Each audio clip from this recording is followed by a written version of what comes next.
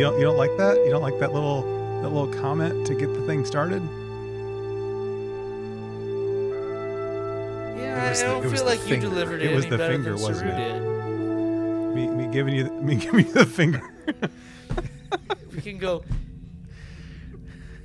Hit it. Indubitably, you know. Hit it. That needs to be someone's engaged phrase. Indubitably. Oh, God. All right, everyone, welcome to another episode of These Are the Voyages. You have joined us as we've been rambling and joking about how we want to get this show started. Anyways, I'm the captain, Captain Chase McKinney, and joining me as always are my dear friends, Lieutenant Commander Eric and Lieutenant Commander David.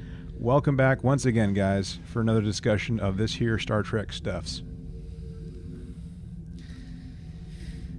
It's back, bud. Hey, Eric's favorite Discovery. new season. Yay. New season. No. New season always brings a lot of excitement, right? Season 4s are usually really good, right? Season 4 of Very solid. of The Next Generation is really solid. You know, Season 4 of Deep Space Nine brought in Worf and I think really kicked it up a notch. Season 4 of Voyager brought in 7 of 9 and hit all the right marks all the way That's through right. Season 4. Season 4 of Enterprise is probably the best season of Enterprise. But what hey, about season 4 season of the original 4s, series, right? Eric? It was It's amazing. a great one. Yeah, that was really good, wasn't it? All those classic episodes to talk about. No, but in all honesty, you know, it's like a new season. It should bring excitement to us. You know, it's been off the air January. since early December, or not early December, early January, right when it finished. So you know, we're 11 months. So For sure. it should be exciting. And, Exciting time. Right, we're in this exciting all era back of to lots back. of new Star all Trek back all to in back. a row. I mean, this has been a pretty decent year. I mean, love it or hate it, right? I mean, we had Discovery to kick off 2021, and we're having Discovery to wrap up 2021. And in between, we've of course had the second season of Lower Decks. We've had Prodigy, which, by the way, is officially on hiatus until January. I've been doing some snooping and confirming of stuff. So yeah, we're on hiatus until early January with Prodigy, which I'm very sad about, by the way. But at the same time, like, this excitement, of course, like, we look back to Star Trek Day that happened just a little bit ago, and all the other stuff that's going to be popping up soon too. Like, of course, Picard season 2 is right around the corner. We have Strange New Worlds, which is ostensibly right around the corner as well, like behind Picard. So it's a great time to be a Star Trek fan, to be completely honest. It's a great time. So, you know, we were talking about like this being an exciting time, and I guess I'll talk about the exciting time, and then I need to like process some stuff with you guys having to do with some other non-Star Trek related stuff. So I had a chance. I think you guys knew this, and like I posted it like on like Twitter, I think Facebook as well, in some parts. But I actually got to go to the season 4 premiere party, virtual premiere party for Star Trek Discovery, and no. Oh, so it wasn't at a Basically, physical yeah. location. It was like a Zoom party. It was pretty neat. I thought it was pretty neat. I mean, they let you like you came in like about 10-15 minutes before like the designated start time for the premiere, and they had this like LCARS kind of system where you could like snap a picture with your phone, and then they like remove the background instantaneously, so you got like your own cadet ID card and some other stuff. And then once you completed the entire event, they sent you this like downloadable what was it, like Starfleet Academy graduation certificate of sorts, which was kind of neat. And there were like a lot of people, and at one point I had to shut the chat off because it was like messing with the buffering of the episodes, which I can't stand that, man. Like, not people chatting, just like slow internet speeds when like they're supposed to be fast. Like, that drives me nuts. Like, I pay for fast internet speeds, And it's like, come on now, just give it to me, give it to me, give it to me. Execute. Exactly. Give it to me. But it was neat. They did like this. I think it's okay to talk about this. I mean, whatever. It's after the fact. It's already premiered. Not like I'm spoiling anything. Like they did like these different people like speaking. Like you heard from like Neville Page, who of course does like the creature effects that we learned about, like the makeup stuff at different points. Heard from him. Who else do we hear from? Just random people came up. Tawny Newsome, who voices Beckett Mariner, by the way. She was in some heavy makeup as the Commandant of Starfleet Academy in 3189, which it was pretty cool. And we'll talk about the uniforms a little bit later on in the actual show. But everyone was like in uniform, and they were talking, and they did this thing called Last Fan Standing, where they had everyone that was in attendance like in a Zoom holding room, basically, to be live on air doing like, you know, trivia stuff, which resulted in a special preview for everyone of the second episode of Star Trek Discovery, which I will not be talking about tonight, Lord willing. But it was definitely interesting. It was fun.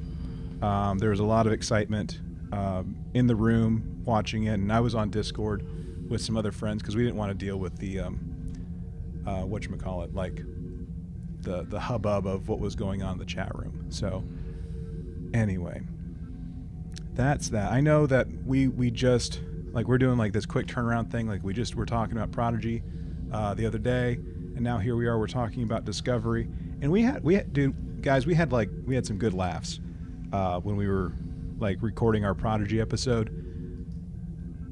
And with that, I got to talk about this. What is there's going to be a point to this. What is your go-to like laugh out loud movie? Like the movie that you know will make you laugh out loud without question.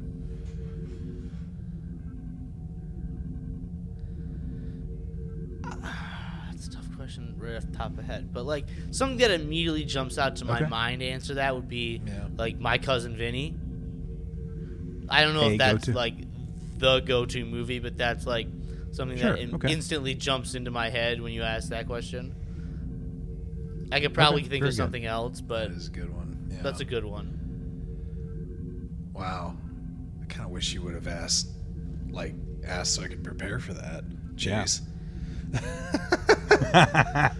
Yeah, like texted me an hour ago to give me some. So I'll say mine. Some prep time, and maybe David will think of one on the fly or something. I don't know.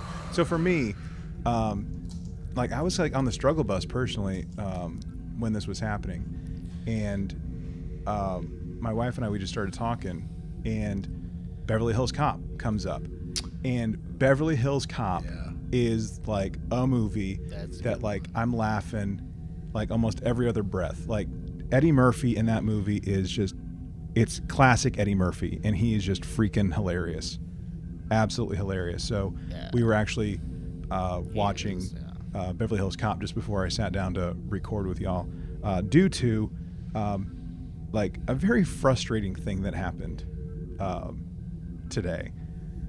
And David, let me know whenever you're ready, bud. But if not, that's cool too.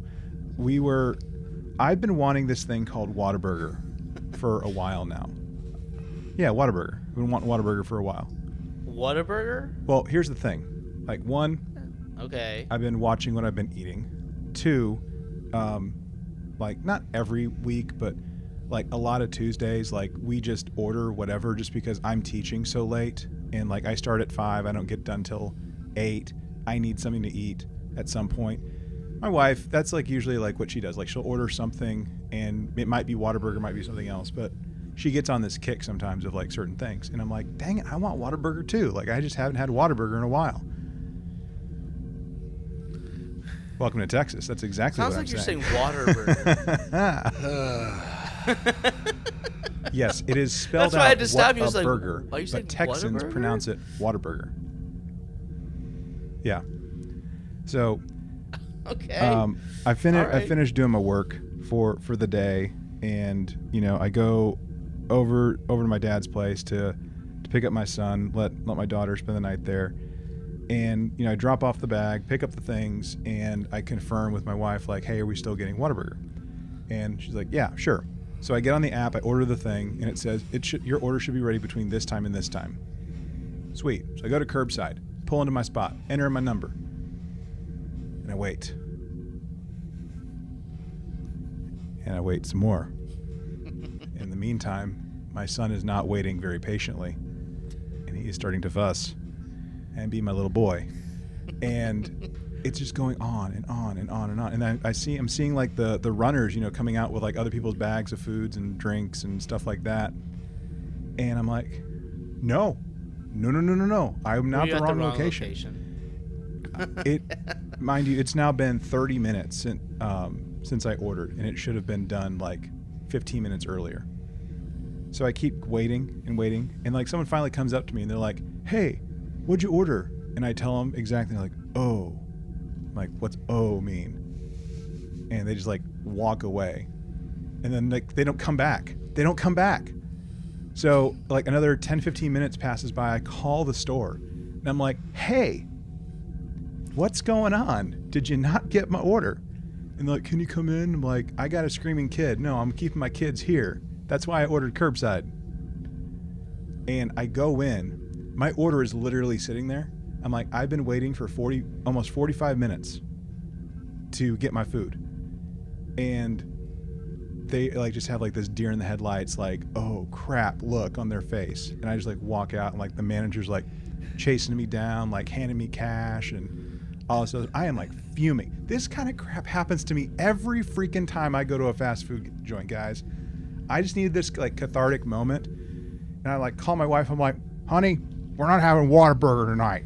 What do you want? Type of thing. So we got Chick-fil-A. and then we sit down and watch Beverly Hills Cop. And now I'm much better. Okay, so there's a point to this story, right? Point Other is, than just being a humorous anecdote. come on, man. It's all those darn kids working at the fast food that can't even make a burger right and bring it out to me curbside. Is the point you were excited for something and you were waiting for it and you were looking forward to it, Well, and then when it came, problem is, it was Eric, nothing ever disappointing. came for me. Is that the point? That's what she said.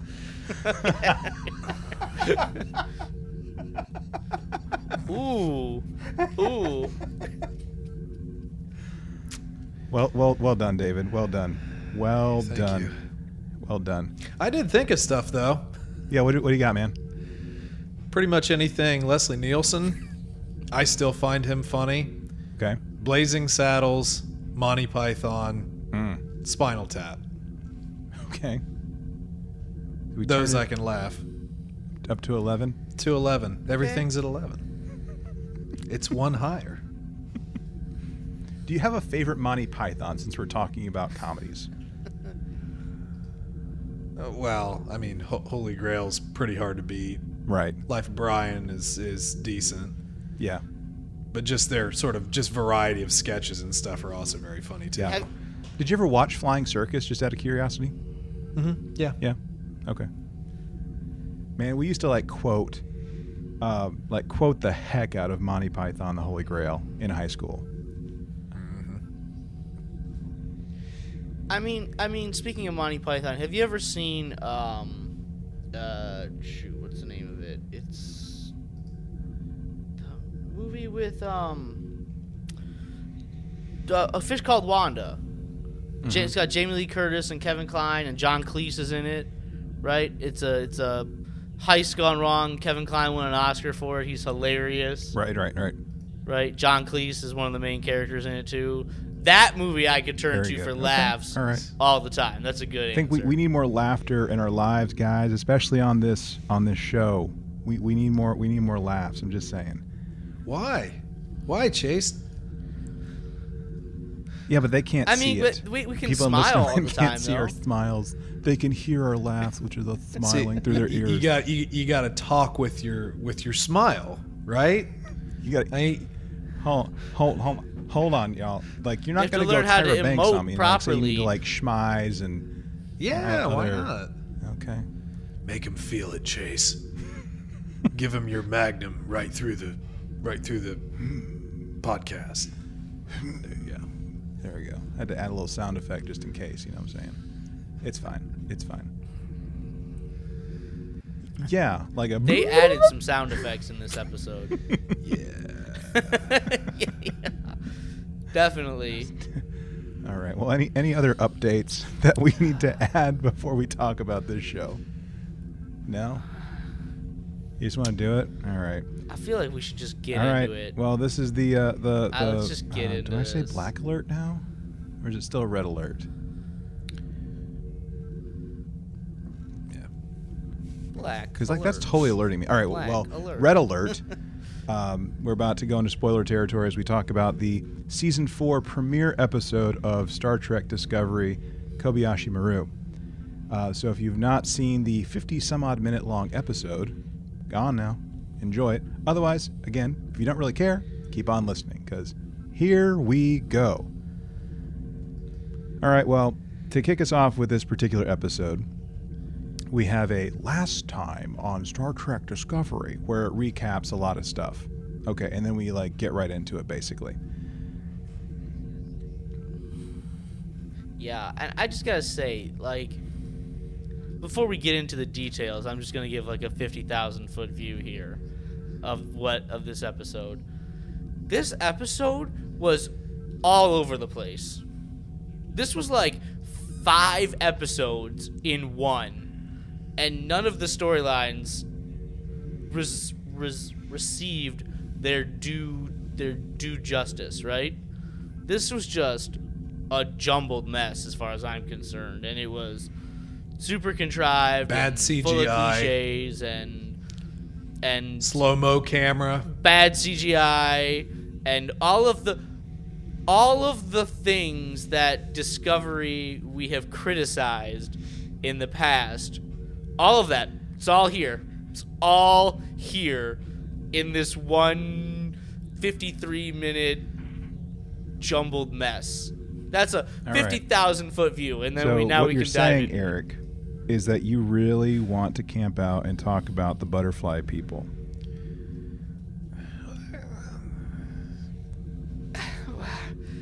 Let's the butterfly people. Okay, listen. All right, we arrive at this planet. Book ship flies out, does its little unnecessary morph Around. for no reason whatsoever. Just hey, look, we can do a fancy CGI effect, and we can like swoop over the saucer section of Discovery, Right. Because you've never seen the saucer section of Discovery.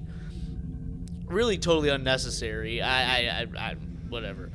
And like this scene, I've seen a lot of people on the internet saying this is straight Yes. up Star Trek Into Darkness, the opening scene, right? That a lot of people are saying that, and I definitely see that, and I think Alex Kurtzman wrote both of those things, so it makes sense. But like this scene fits perfectly in a Lower Decks episode, right? If I saw this on Lower Decks, I'd be like, okay, that's a Lower Decks scene. Like, it wouldn't make me like it anymore, but it would like it feels like a Second Contact, right? And how can we screw up this Second Contact in the dumbest way possible?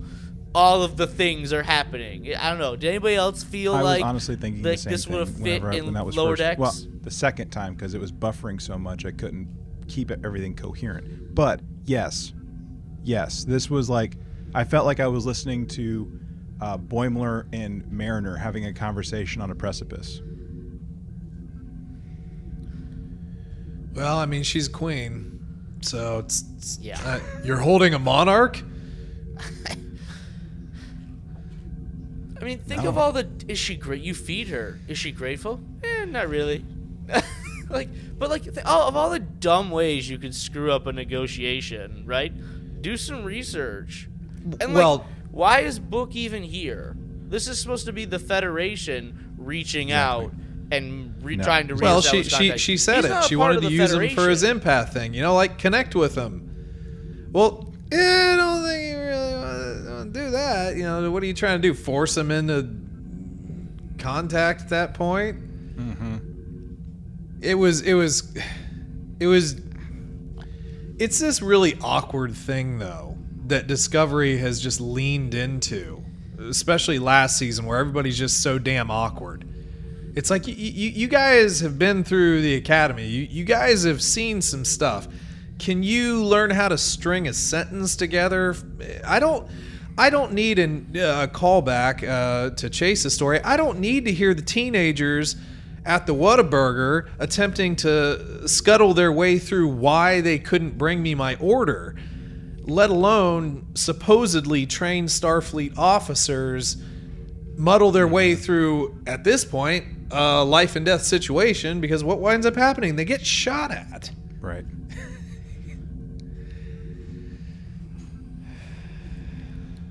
Yeah.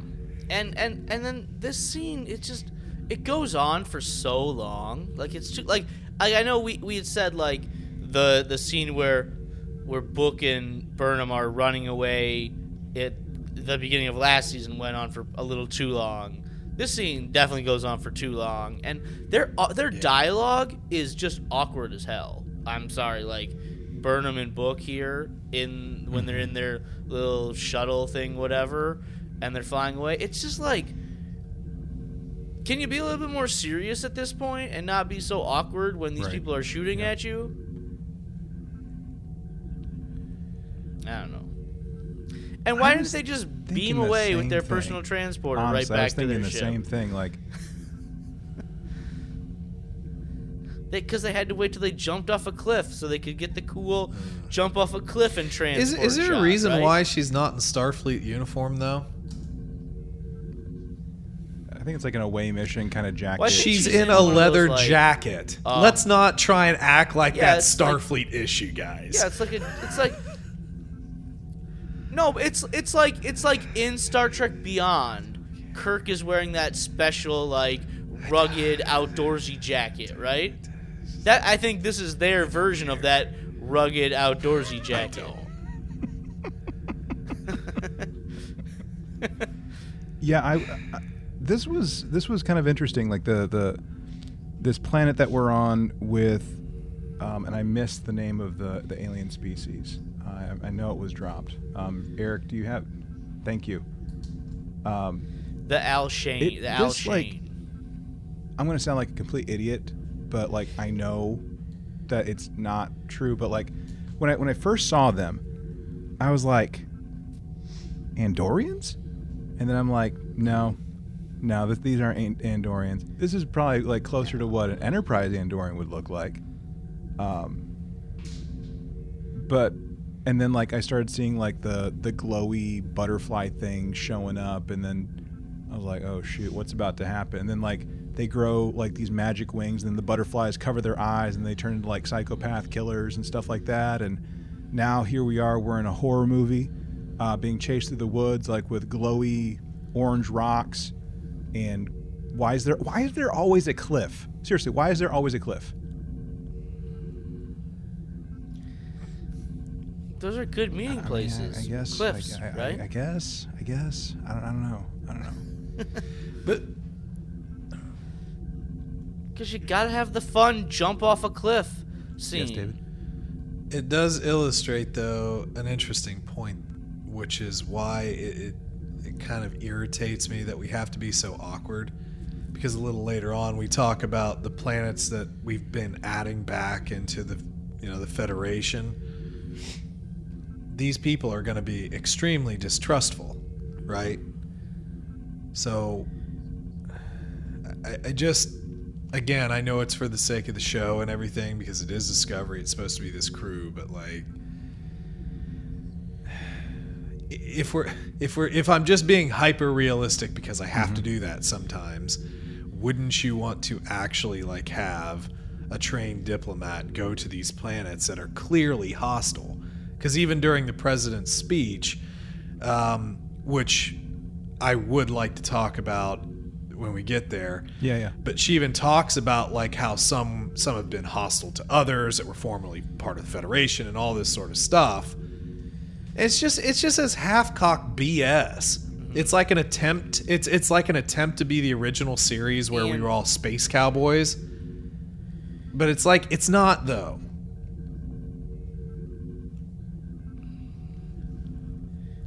Yeah, but like we also read that Burnham book that talked about all of the forgotten that hostile book. planets toward the I've erased that Federation, from my right? memory, actually. And so,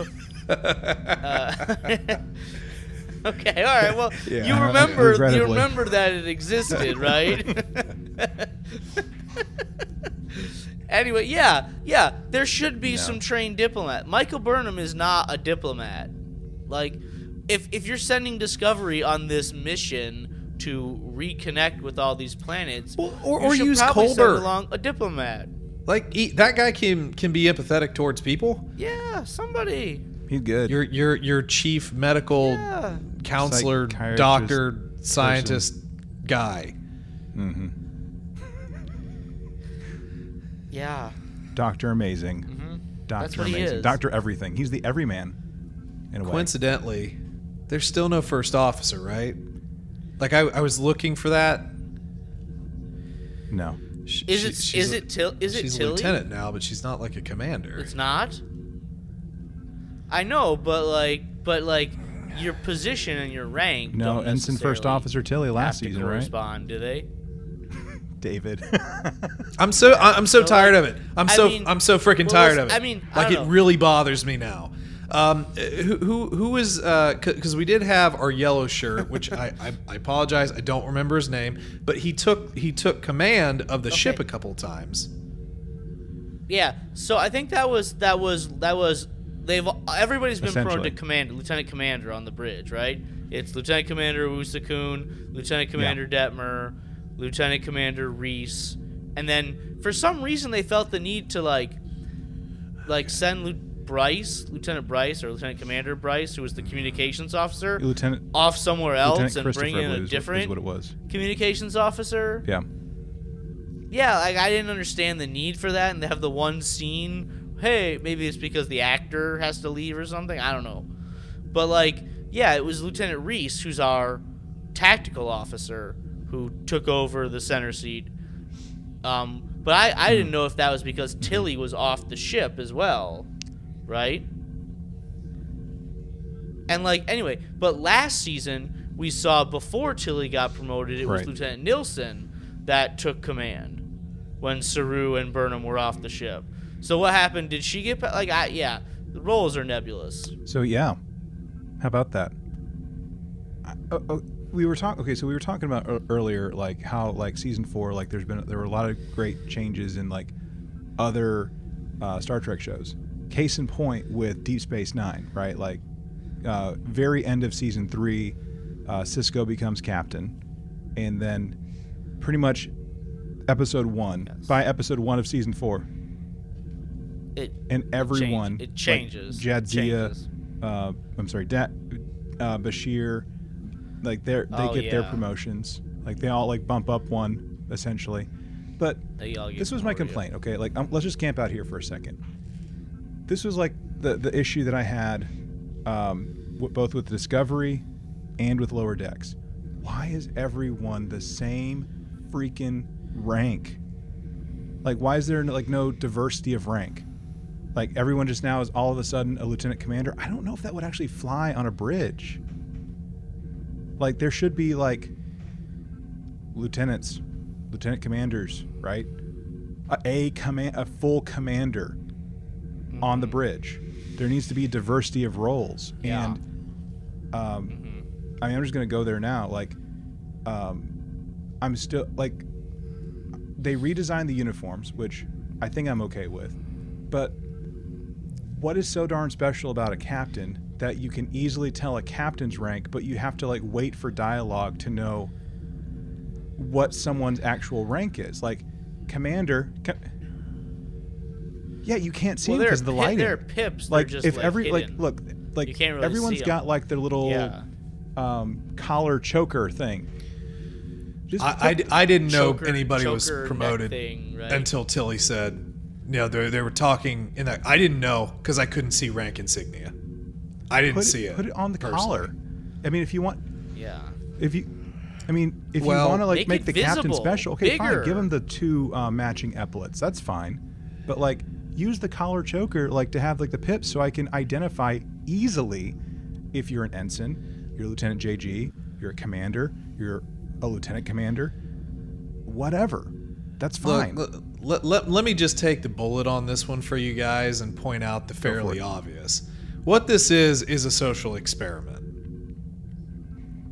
Star Trek has always had a military component to it, Yes, they have. a ranking system. It Yeah. is what it is. Starfleet was a military organization with a heavy scientific contingent.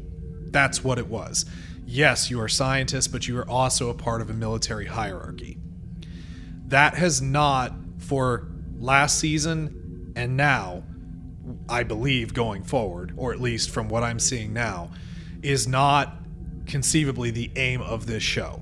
They are attempting to make it look more amalgamous for the same points we made last season, that this is more of a, in quotations, family, a flotilla of amalgamous people who are diverse in who they are, but they don't focus on the diversity in rank. Because on the ship, rank effectively means nothing. But that doesn't leave you any room for advancement. What the hell does making lieutenant mean on Discovery? It doesn't mean anything. At that point, you know, Adira, so she's an ensign now, right?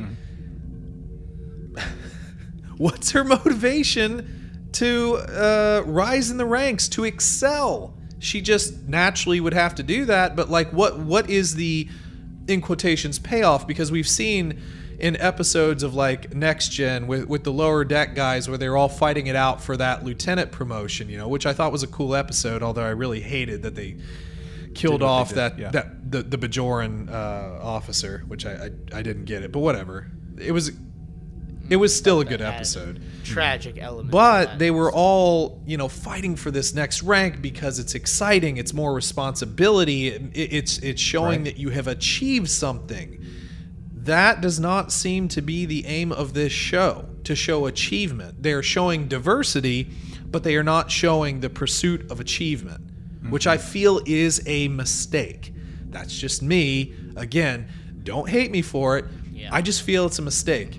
I think that that's a missing component here. And like I said, Yeah, I feel like that's a the good first point. officer is one of the most important positions on a ship.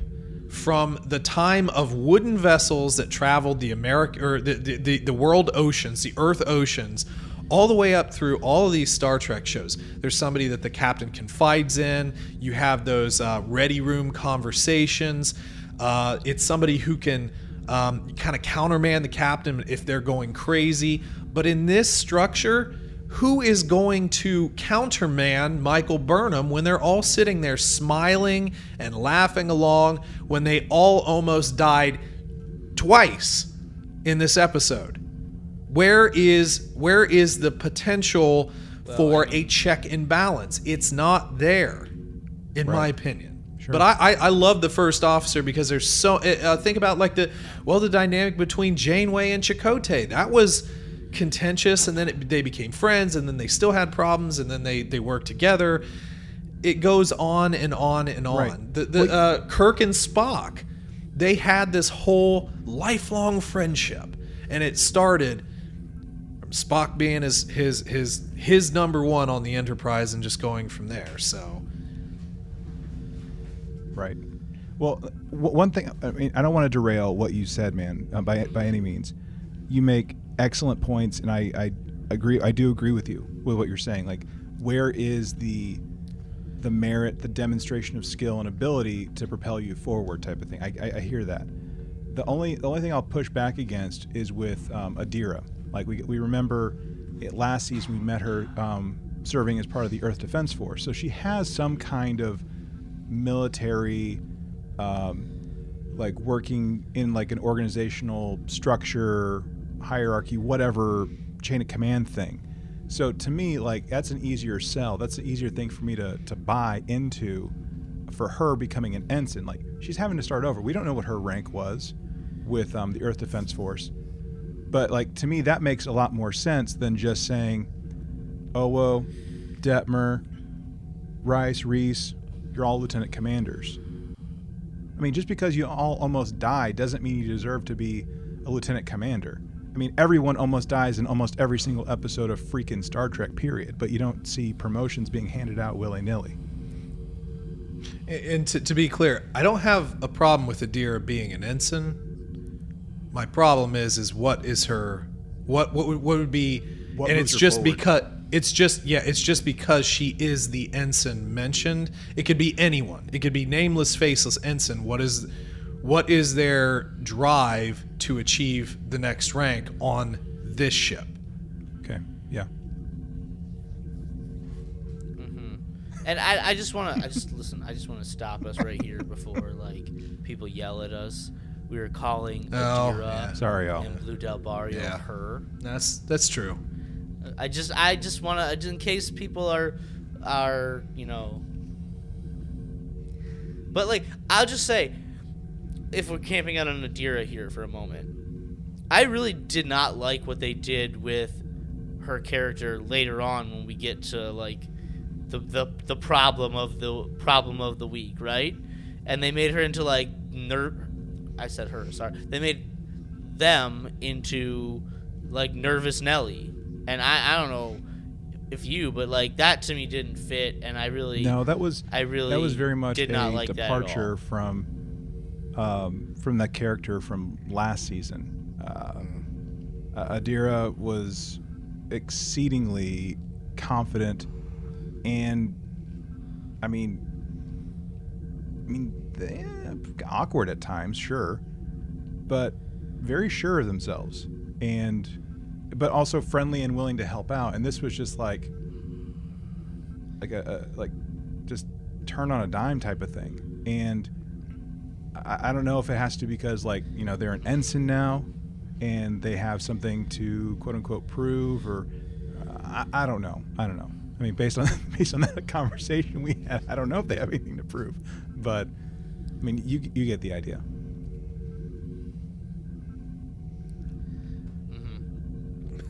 Good old After right, Effects. opening credits. Here we Roll go. them. Okay. I mean, no, I just want to say something about these opening credits. There were about 20 or 30 people listed as producer, executive producer, co-executive producer, supervising producer. It was ridiculous.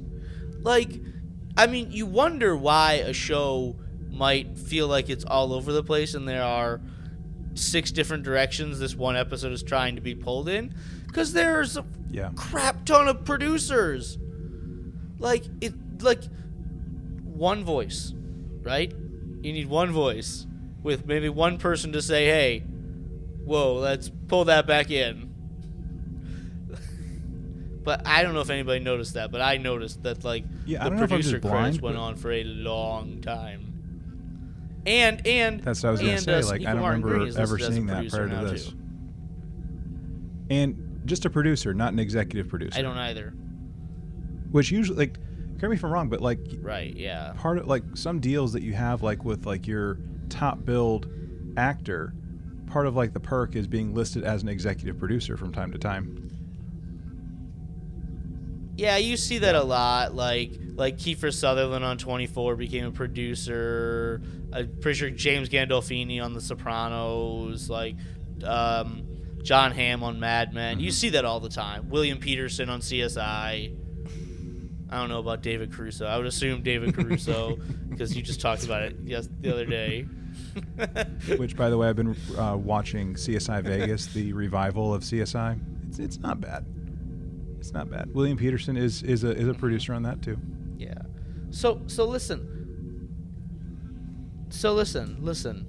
Roll credits, end credits. This scene on Kaminar, all the scenes on Kaminar, Beautiful. are It's probably beautiful. my favorite scenes of this entire episode. Right? I mean, I correct me if I'm wrong, but I think I read that they're using the same They are. like technology that they used for the Mandalorian to build this set with all like the virtual wall. I think they call it the volume on the Mandalorian. I don't know if they're still calling it the volume here, but it's that same technology, and it looks stunning. Like we mentioned, there was some bad CGI. This is not what we're talking about, because this looks stunning here.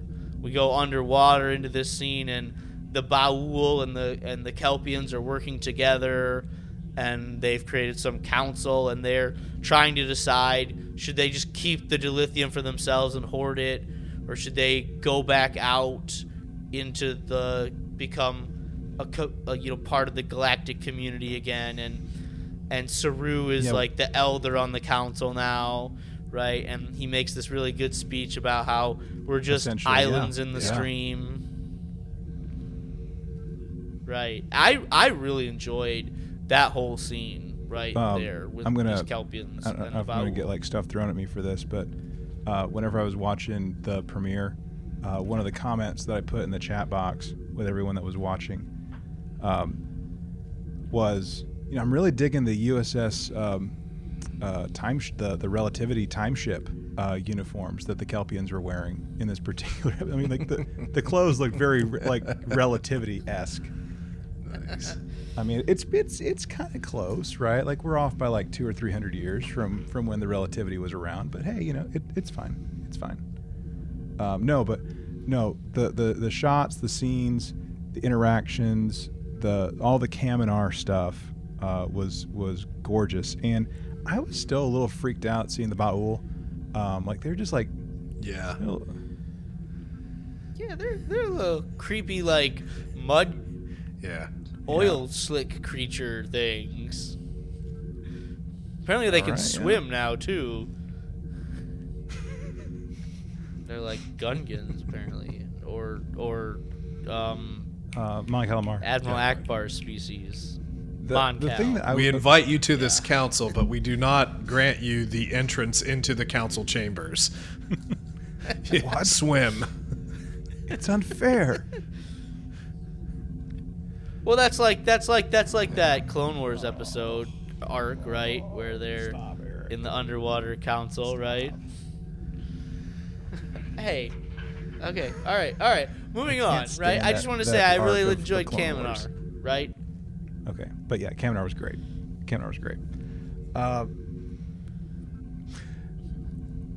Should we talk? Do you want to talk about going to back to Starfleet Command headquarters? Yeah, let's. Yeah. David said he had something to talk about with the president's speech here. Well, I mean, it felt like there was a line slip, like you should have redid this scene with her. I was actually, normally when I do these, I like to pull up the episode and kind of watch along. So I was going to try and get to that point. But I mean, if you just start off, there's this whole thing with Burnham, trying to buck the politicians. Just trying to like take a piece of. She's the president. Mm-hmm. Yeah, the president's going to be there for the reopening of the academy and the rededication of "It's been a long road." The freaking Star Station out there. The dry dock, the Jonathan Archer dry dock. I would have. They played a little bit of music there, but I would have really laughed if they played that Rod Stewart song. That would just everybody's just sort of looking around. It's like, what is that? What is that music? What's going on here? But no, I mean, I actually kind of like this president here. I actually kind of like her, and yeah. I think I probably won't be able to find it though once I get out. There was just a part where she starts talking. It just felt like a little bit of a slip. You probably could have just re-recorded the scene maybe, but at any rate, she's somebody that kind of, she has her little joke thing. Decent little speech after Burnham does her speech and whatnot, but throughout the episode, she really became the more interesting part of this entire show for me, because it is almost like somebody in the writer's room said, there's this pretty great Star Trek podcast. You know, they do a lot of Twitter polls. Yeah, They seem to not have they didn't have a good time in season 3. And all the reasonings that we complained about, she's like almost a direct analog of that, which is hilarious to me. It's almost like somebody in that writer's room among that large producer list is just like, yeah, but not everybody likes it.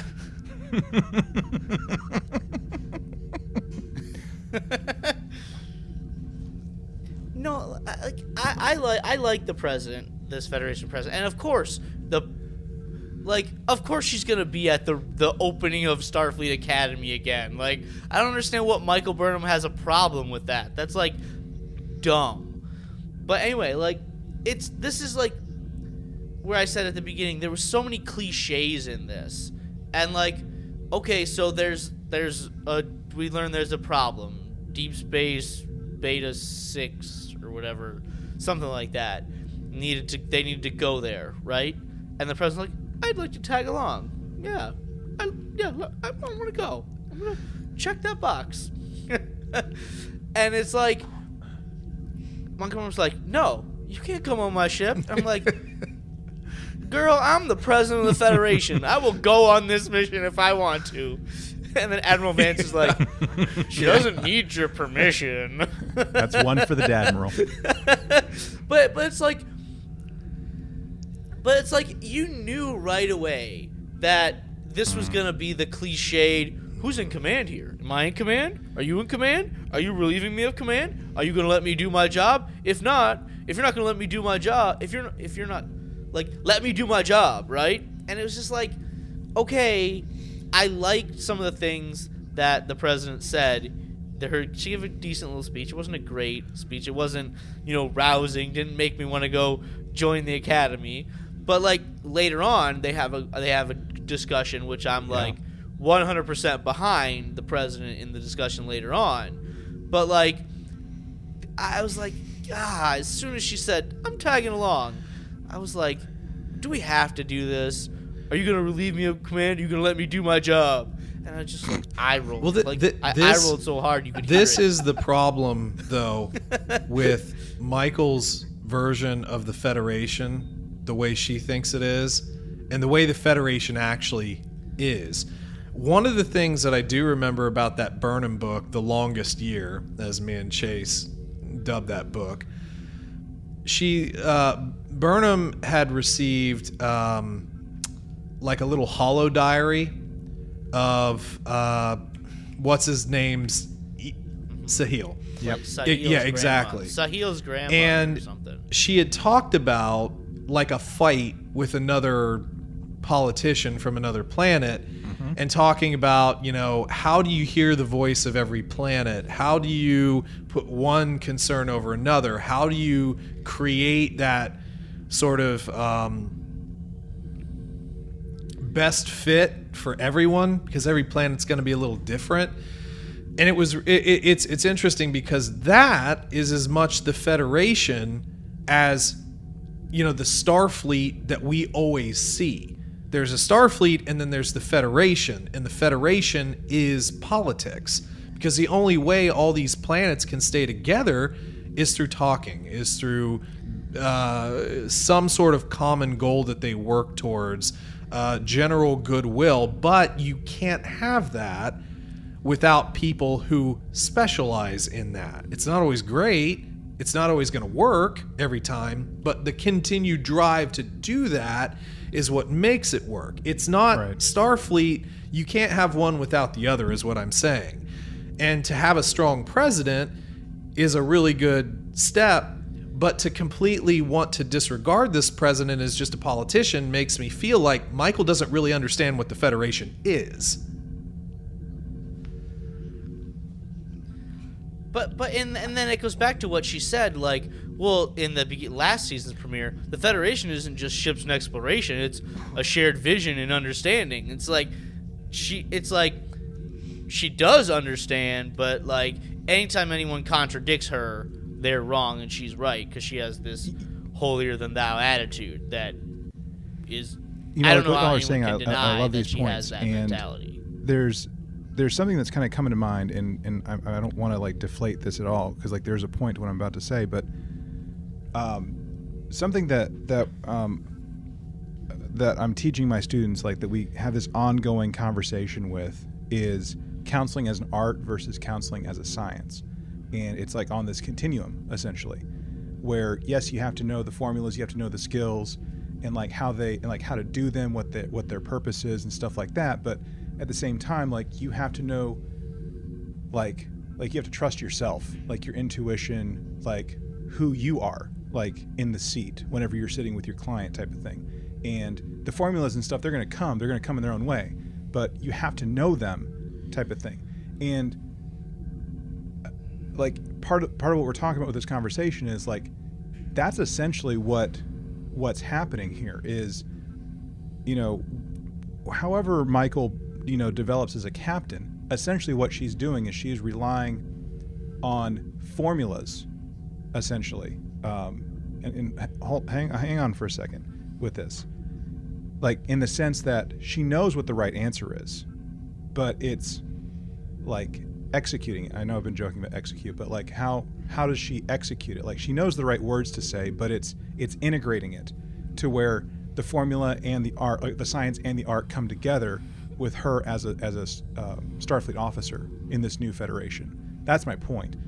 That's what's happening. So she's very much an emerging officer, essentially, which is kind of weird because like she ascended to the rank of commander, and she was like Georgiou's number one the very beginning of this show, very beginning. So I don't know what y'all think about that, like with that rambling that I was just having.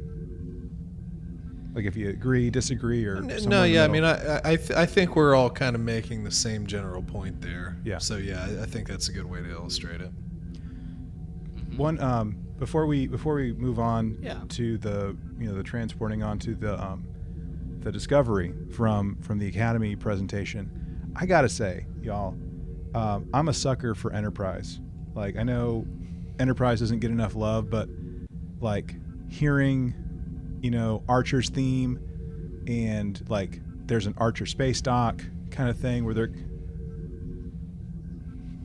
But like, hold on, like I want to talk about this. Hold on, we criticized like Lower Decks for all the little Easter egg things and the name dropping. Like, do we need to be in that same critical mode here with the name dropping and the Easter eggs? Because you're like, oh, I love it now, but I hate it in Lower Decks. Is that our I'm not saying our it's a bias. I'm just bias saying showing? I liked it. That's all I'm saying. I just Oh, okay. Well, all right. Like, I feel like this is 1,000 years after Jonathan Archer, right? Maybe 1,100 years. Shouldn't he have already had a space dock named after him? I mean, at some did. point, he did become the president of the Federation. Shouldn't he have already had stuff named Well, after but what him? if they named it the Zephram Cochrane space dock? Yeah, exactly. I mean, that, he had a bunch of stuff named after yeah, him. my only, I guess, sort of rebuttal to that is the problem with Lower Decks is it was just always like it felt like a mile a minute, like trying to again stuff Star Wars or Star Trek in Star Trek. Whereas this, it's like, oh yeah, Jonathan Archer Yeah, okay. space dock. All right. It's like Jonathan Archer High School or JFK High School. And Just then like something and the more Voyager. accessible. To times. And the thing with this is like, it's not that it was just to throw an Easter egg in or to try and play out a joke or anything like that.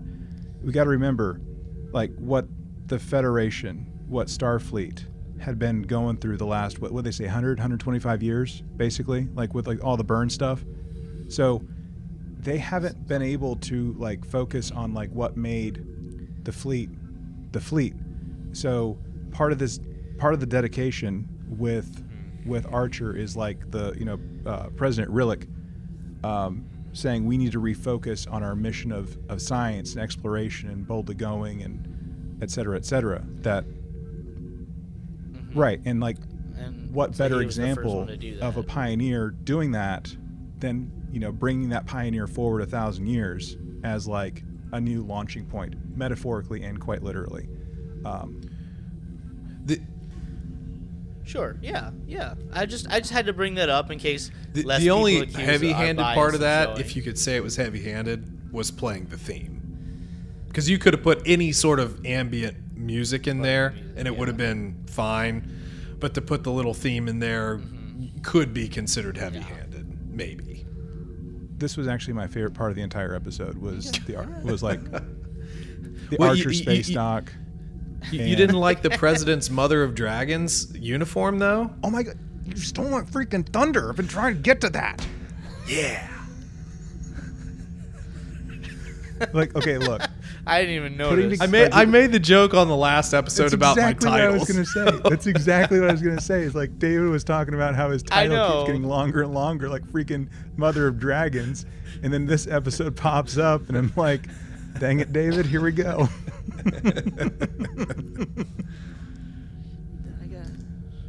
Oh, dude, it's like need a straight up closer like look at her final outfit. season or two of a freaking Danny from it 100, like with like the spiky elbow thing, the little Yeah, like red half sash cape and- cape yeah. sash thing, yeah.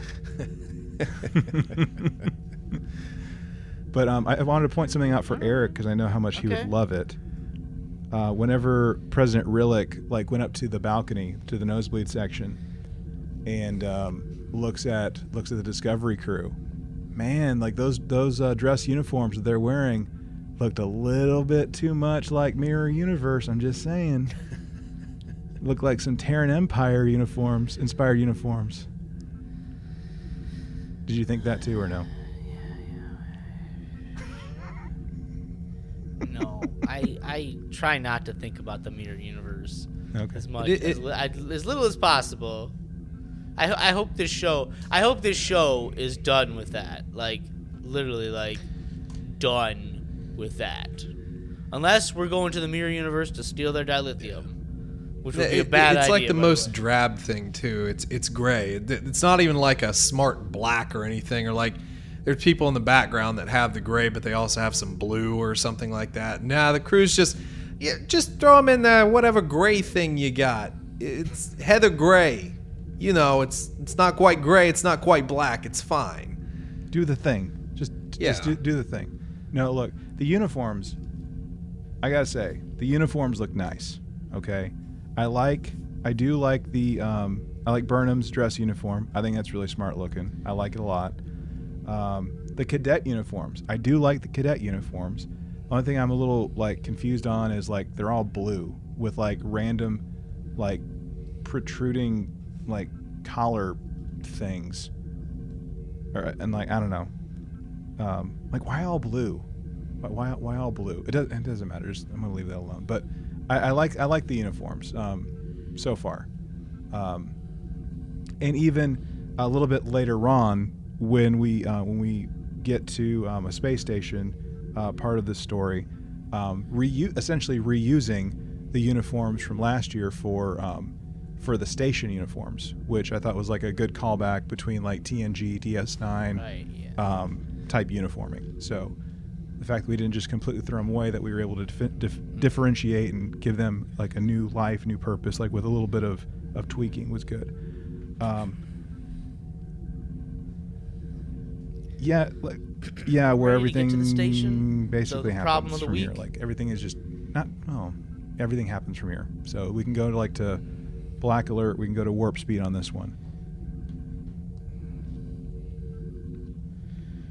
Yeah, so we spore jump to this space station, that Deep Space Beta 6 that somehow is spinning out of control, and we gotta solve the problem. We gotta science our way out of it. A lot I of liked it, by the technobabble way. here. A lot of technobabble.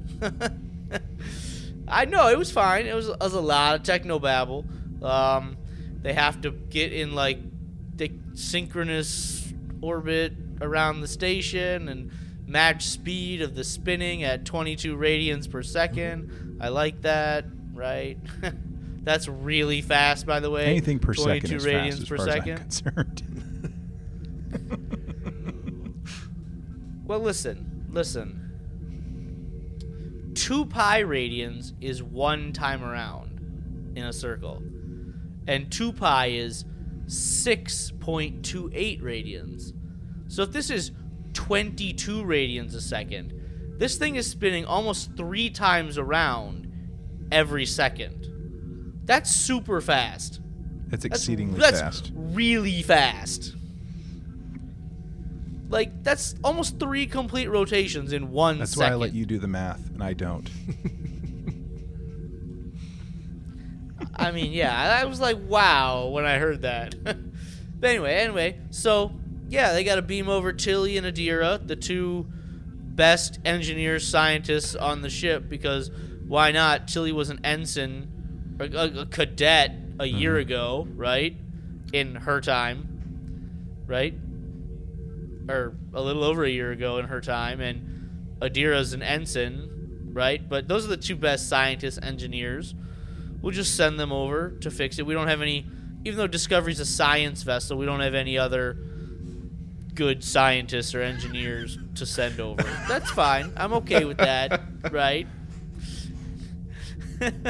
I'm okay with that because they're part of the main cast, so they go over and, right, gravity is messed up on the station and everything's upside down. And I'm okay with that too. That was cool at first. It was a little disorienting at first, but Deep Space Beta 6 captain guy is like, don't you dare touch my station. I'm fixing this. Leave it alone. Leave it alone. Yeah. And then I have a really big problem with what happens next. Like, so incoming methane meteor shower, right? Let's extend our shields over this entire space station. Can we really do that? Has a ship ever really done that before? Like, I don't know how big this space station is. Probably just a little tiny research station. But also, trying to stop said meteor, its full force and full momentum, is really difficult. It would be much easier to just deflect these pieces around the station rather than to try and take their full force into your shields. Like, it's not very good science of you. And whenever one of these little asteroid things hits our shield, even though our shields are up and our shields started at full strength, the first time any one of these things hits our shields, There was boom, some fire pretty on the bridge. spectacular fire on that bridge, really? man. There was a lot of fire on this bridge. And it was like instantaneous fire on the bridge. It Even was with good shields. spouting out everywhere, man. So, somebody in that pyrotechnics department was like, yeah, fire. Man. It's my turn. Fire. I was watching the vents by the turbo lift or whatever, and I was like, wow, that's good. That's a lot of fire coming through those vents, man. There's an overload. Lot Yeah, of no fire. S Lot word. of fire. Stamets, we got fire up here. We know there's venting. We know there's a blowout. Come on, man. I'm trying. So the guy on the station, commander. He was a commander. Like I missed the name. Yeah, Nallus. Nallus Did we or ever something. hear where he was from? Because he looked kind of familiar. I think they said that, didn't they? Yeah, the president really talked about his planet. I can't remember the name of it. Right? Because she like bluffed her way about being to the geyser, or the whatever, the hot spring. She She calmed down a volatile situation. Wonder why nobody else could do that. Gee. I mean, dead serious. Like, how many times have we just Yeah, seen so- progressively where sometimes you just have to like show some empathy towards people and just talk them down. You just have to talk to them. It's like, again, this crew just really does not know how to talk. It's like either barking order or I don't know, just going around them, you know? Yeah. And then the president is the one voice of reason. Did she lie? Probably. But it doesn't matter. She got him to put down a phaser that he was pointing at Tilly and Adira. And then they were, well, success is not the word I would use, but I mean, it turned out mostly well. Yeah, like I also like. I mean, like. So we gotta escape from the station, but we don't have EVA suits, so we can't get to the escape pod. So there's one emergency thing on this one deck, but it's like stuck, so they have to remove the debris from the outside. And like Burnham's like, yeah, I'll take the worker bee and I'll go do it. And the president's like, excuse me, Captain, should you be leaving the bridge right now during red alert? Like, is that really what you should be doing? And she's like, are you questioning my orders? Questioning an order. Asking a question is not questioning, right? And I'm just like, she's being the voice of reason here. Like, again, if there was a first officer, a strong first officer, let's say, for instance, Jean-Luc Picard wanted to go take a worker bee out and clear some debris. And imagine what Will Riker would say Commander, to by him the way, in and that first instance. officer. Like, First season, Will Riker would come out full like- force on that in a minute. like I no, don't you think ain't. so, no, you bro. ain't. You can No, take you that ain't. tea Earl Grey hot and you can shove it. she's- No, you are Burnham- not going out there. But Burnham's like, I'm the most qualified person. I've logged the most hours in this. I've done this the most. I'm the only logical choice. No, you're not. You have a crew. That's why you have a crew, to do these things. So you are the captain. You can be there and run the ship while you let your crew do their jobs. You are not the only person that is capable of doing things on this ship. She may be the only person capable of doing things in the show, right? The show has to make her the last action hero, right? But, like, you should not be doing this. You should not be doing this. And she almost dies. Yeah, in a great right? crash She test almost dummy dies. commercial spot. That's somebody who got a new iPhone 13 and was like, I hated that. Oh my god. I can do cinematic slow-mo on a gimbal. And then we can do cinematic cut out the noise, where all you see is the people like just talking, but you can't hear anything. Like, God, like I don't know about you I guys. don't- I I didn't don't like think that the any of that. cinematics in this episode have lived up to the prior 3 seasons worth of cinematics. It's almost like they decreased the budget. But if I can, I want to make 2 quick points. One, there is a Morn creature on that Yes, there station, is. Yes, there is. which I found. yes, I Allurian. saw that. Yep, Allurian. They're called. That's Allurians. Morn. Morn's at the bar. Yeah, they're Morn's 900 Morns. years in the future. It's all Morn. We saw Morn last Exactly. season get blown up, right? I want to make one point though. Burnham shot him. There's a huge difference between a leader and a manager. So, I've legitimately led people for many years, managed people, lead people, but there is a difference between a leader and a manager. And the president is clearly very well aware of this, and again, we'll talk about that as it goes along. But a leader has to be able to trust and identify the strengths of your crew, team, whatever. Delegation in a lot of cases is just as important, because if you constantly do everything for people, they will never be able to do it themselves. Right. If somebody under me comes, like, say they have a question about procedure, my first question to them is, okay, so have you looked at a guide? Have you looked at the system? Have you searched an answer? When people bring problems to me, I expect them to bring the problem, but also a potential solution and a couple of examples of the problem, because that's the only way that we are going to be able to work through it.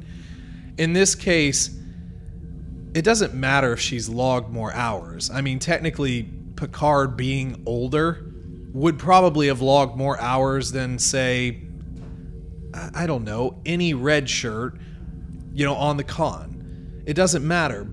But the fact of the matter is you are in command of the ship. You have to make command decisions. You have to trust the people under you to do their job, which they are trained for. And if they never get the opportunity to do it, they'll never learn. They'll never progress. They'll never get better. It's bad leadership, unfortunately. Now, I understand why you take command, like, I'll do it. It's not a great leadership method. Well, yeah, that whole point you brought up, you talked about, just reminds me of a really good Voyager episode in season 7. It's called Nightingale, and it's Ensign Harry Kim, still an ensign, never led a mission, and he wants to lead a mission. This is his mission. Don't send Tuvok along. Don't send B'Elanna Torres along. Don't send Tom Paris along, because they all outrank me, right? This goes back to Chase talking about rank, right? They all outrank me. So I won't be in charge here because rank matters, right? So Harry Kim gets to take control of, like, what they think is a medical ship, right? But 7 of 9 goes along because she's got experience, but she doesn't have a rank.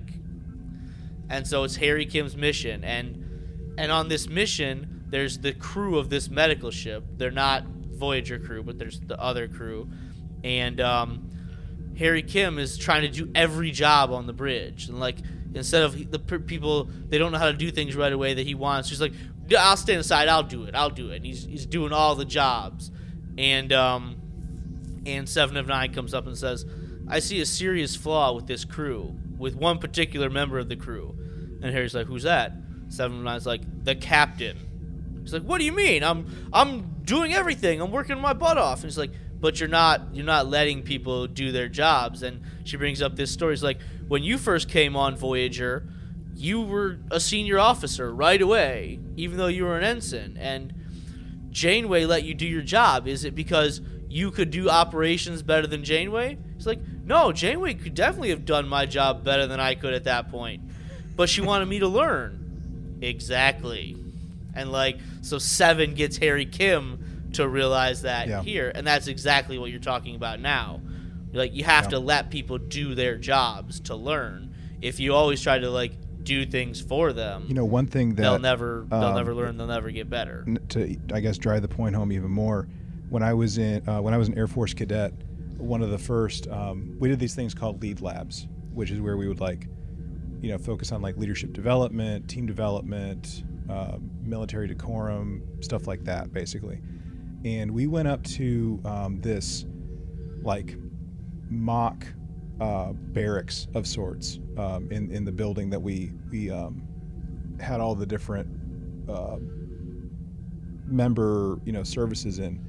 And I remember I was a first year cadet, and for whatever reason they put me in charge. Like, they made me like the flight commander or the squadron commander, something like that, for whatever reason. And I had to I had to report to the wing commander, who was the actual wing commander for our detachment, and I also had to make sure that, like, the mission, which was, like, so innocuous, it was like, lining up boots and, like, putting socks and, like, making sure, like, certain pieces of clothing were, like, folded in such a way and like, positioned, like, properly, basically, and like, you had to get all this crap done. And I was, like, getting in there, like, trying to help out the flight, when I'd have, like, a group commander or a wing commander coming up to me, like, Cadet McKinney, report. And I was, like, too much in the weeds with what was going on that I couldn't give an accurate response, which, again, like, when you were, like, I think there's a balance between wanting to be there for, in this case, like, your flight, or in the case of Star Trek, your ship. But if you're too much in it, you don't have the vision to really understand all the moving parts, to appreciate everything that's going on, so you can think clearly and think beyond, rather than just, like, forest for the trees type of thing. So that's right. Yeah, that's right. The head chef so, can't sorry be for that, but, like, lettuce. this is good discussion. This is good discussion. Yeah. Though.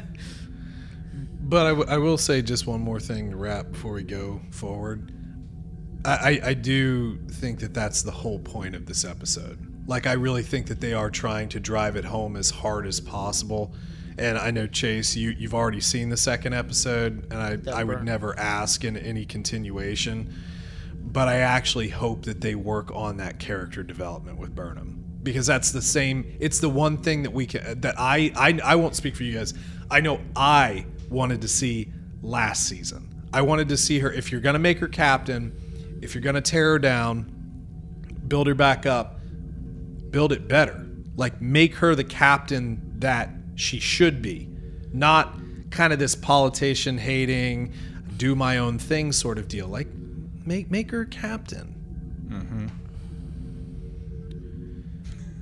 Yeah, I think that's asking too much for this show, right? At this moment in time, I mean, we're 3 seasons into this, and we haven't gotten any of that yet. I think you're asking too much of this show.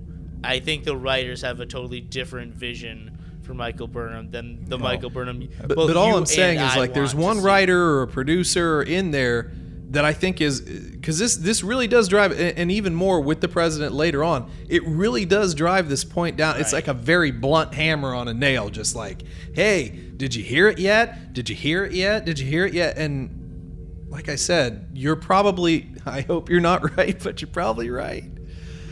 I think that writer is Michelle Paradise. By the way. So do you want to talk about? Do you want to? I think it is. I think Michelle is the head writer. You think so? Yeah, but well, okay, you think she's the showrunner?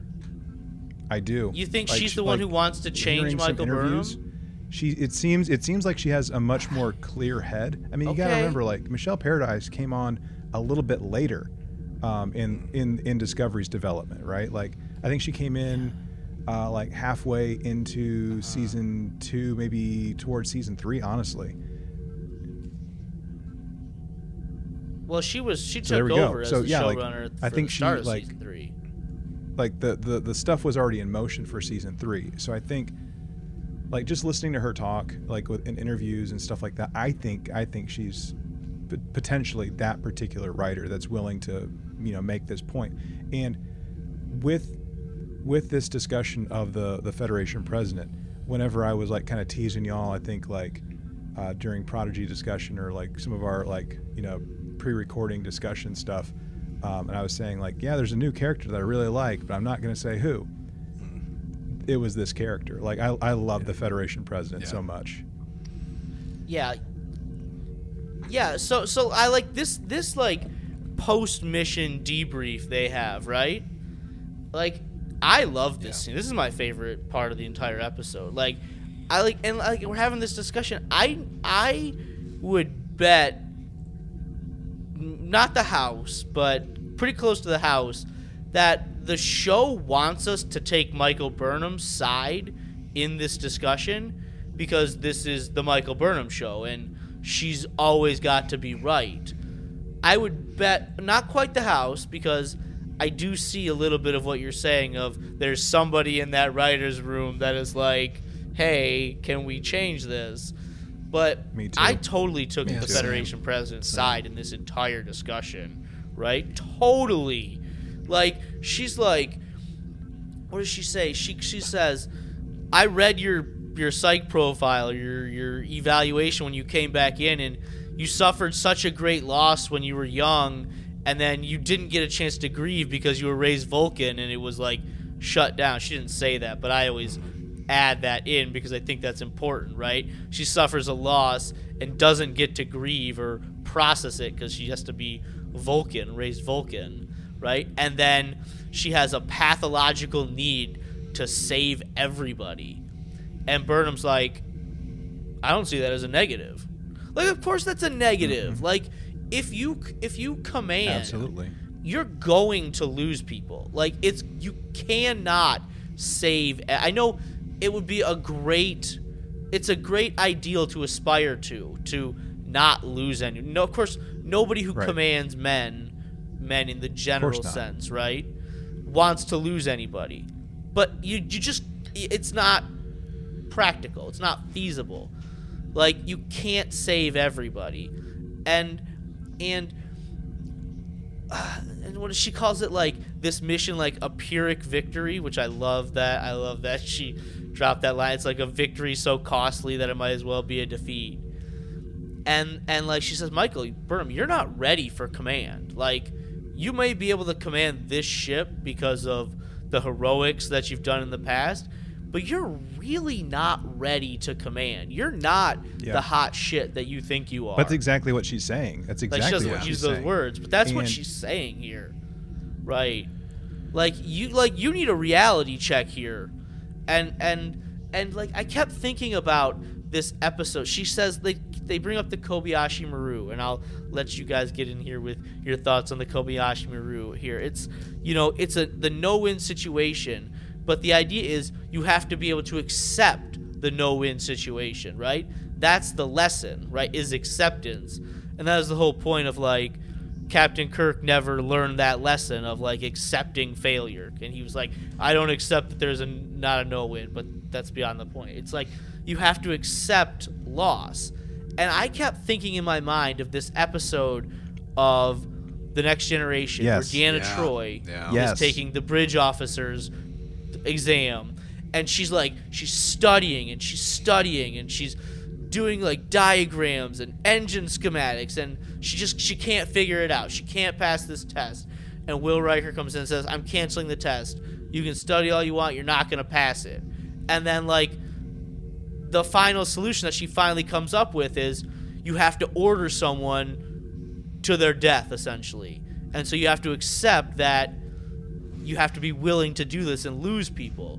And that was what kept going through my mind here, is that Michael Burnham's not at that point yet.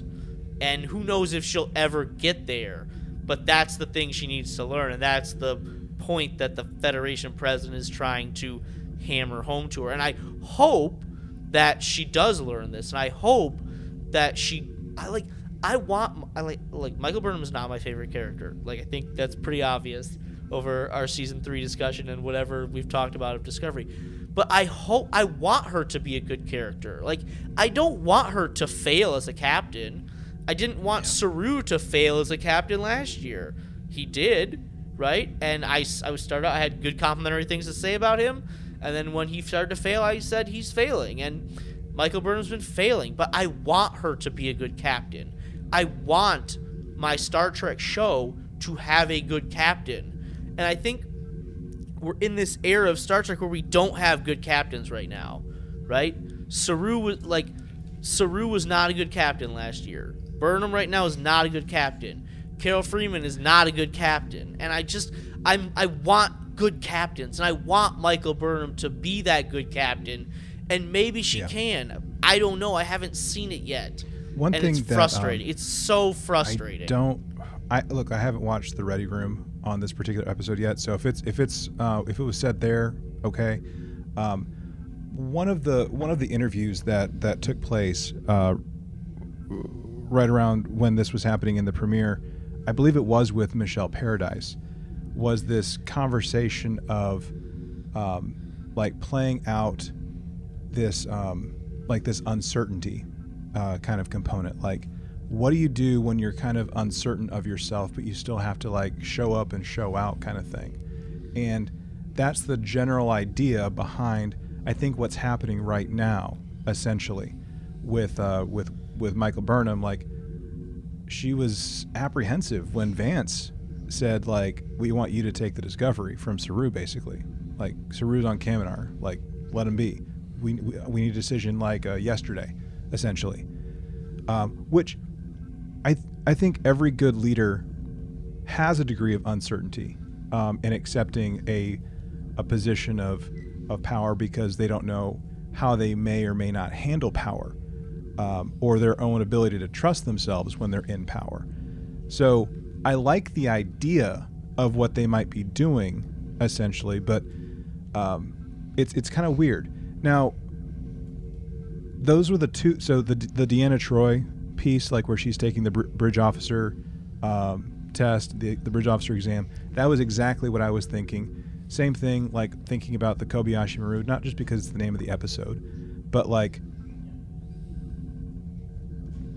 I mean, Discovery, when it first aired in 2017, we were told this takes place roughly 10 years prior to the adventures of Kirk and company on Kirk 1701. So there had to have been an actual Kobayashi Maru that Michael Burnham actually went through at Starfleet Academy. There had to have been. Full stop. There had to have been. So for her to completely or potentially just conveniently forget about the Kobayashi Maru purpose is that speaks very poorly of her now that she's actually in the center seat. Not just in the center seat, but the fact that she occupied a first officer position as a commander with Giorgio.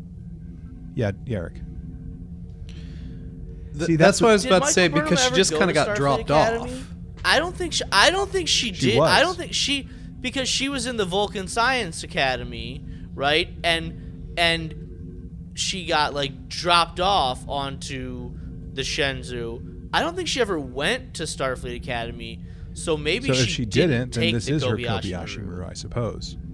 But like the fact is, like, she knows that it's real because she says that to President Rillick. Like, it's very real. Like, it is a real thing, type of thing. Yeah. But even so, whether she did or didn't, take the Kobayashi Maru. Let's just leave that alone for a second. She was a commander. She was a commander with Giorgio. Presumably, because she was like being presumably a actively long time, mentored too. by her to take over. And like, are you telling me that as first officer you didn't send people off to their doom? Well, look what happened to her anyway. I mean, she got her captain killed. So, can you really rely on any of that experience, honestly? I mean, just to be honest about it. Sure. But I will say that there's another parallel here with Tilly. I think Tilly doesn't want to be on Discovery anymore. I think that there is a lot of questions for people here, because like when they were at their little reception, seemed like she wanted to talk to Burnham about it. And then when they were on the station and like, oh, Lieutenant, what are you doing? It's like, oh, God, I don't know. So I kind of wonder what her future is going to be on Discovery.